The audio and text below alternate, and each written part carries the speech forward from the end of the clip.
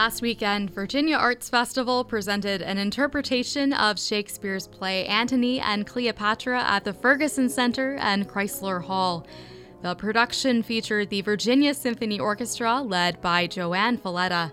The music came from a 1920 orchestral score by Florent Schmidt, composed for a lengthy production of the play.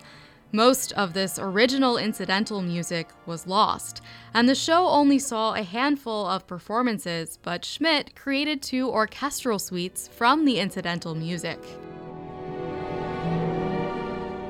The Virginia Symphony Orchestra played the concert suites in this production, while elaborately costumed actors performed excerpts from Shakespeare's play. Conductor Joanne Falletta pioneered the revival of these concert suites through a 2015 recording for Naxos. This inspired the creation of this production, directed and adapted by Bill Barkley of Shakespeare's Globe.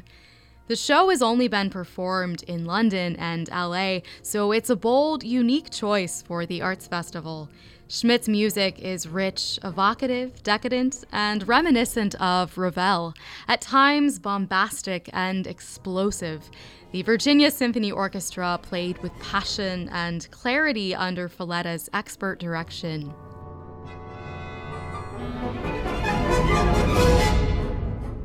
Despite the interesting concept, the production as a whole fell short.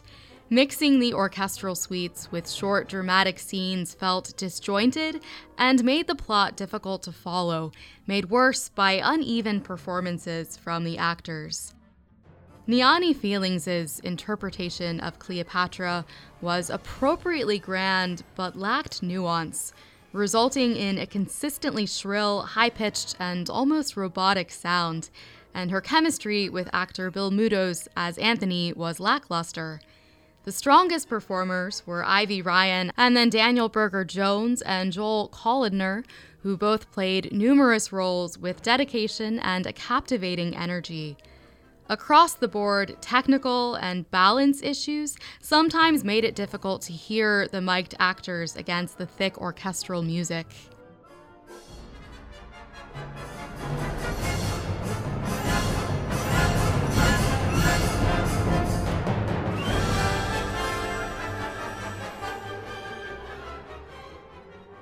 We're lucky that Virginia Arts Festival brought this rare work to Hampton Roads, but I wonder if simply performing the suites with narration or refashioning them entirely to serve as incidental music in the background of the full-length, fully staged play would have worked better.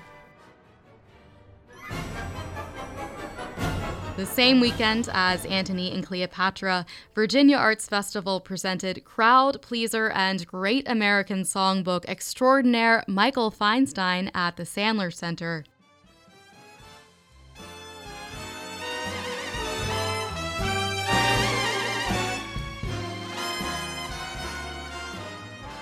Feinstein performed many recognizable hits spanning decades, in addition to some lesser-known but wonderful gems, dropping names and sharing insights along the way.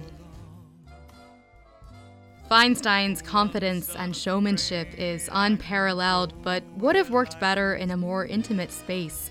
Much of the inquisitive, tender nature of the music was lost in the large venue.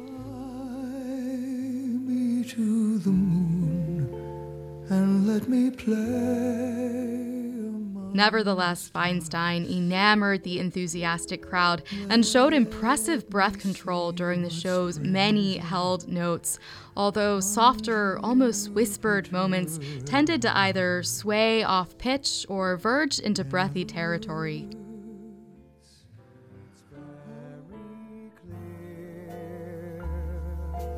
Our love is here The band backing Feinstein up was superb and had many shining moments too, particularly pianist Ted Firth, who arranged the majority of Feinstein's material. Perhaps the most impressive number was a medley of Gershwin tunes. After asking the audience for suggestions, Feinstein crafted this on the spot, playing the piano as he crooned some of the greatest Gershwin songs around. and in time may go. But oh my. Two fascinating and vastly different performances closed out the final weekend of Virginia Arts Festival before kicking off the annual summer shows in Williamsburg.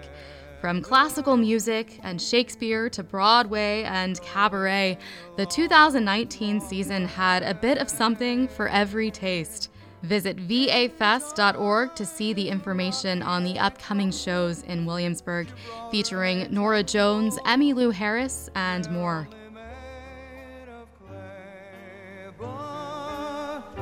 Our love is here. Saving your seat at opening night, this is Rebecca Evans. The more I read the papers, the less I comprehend.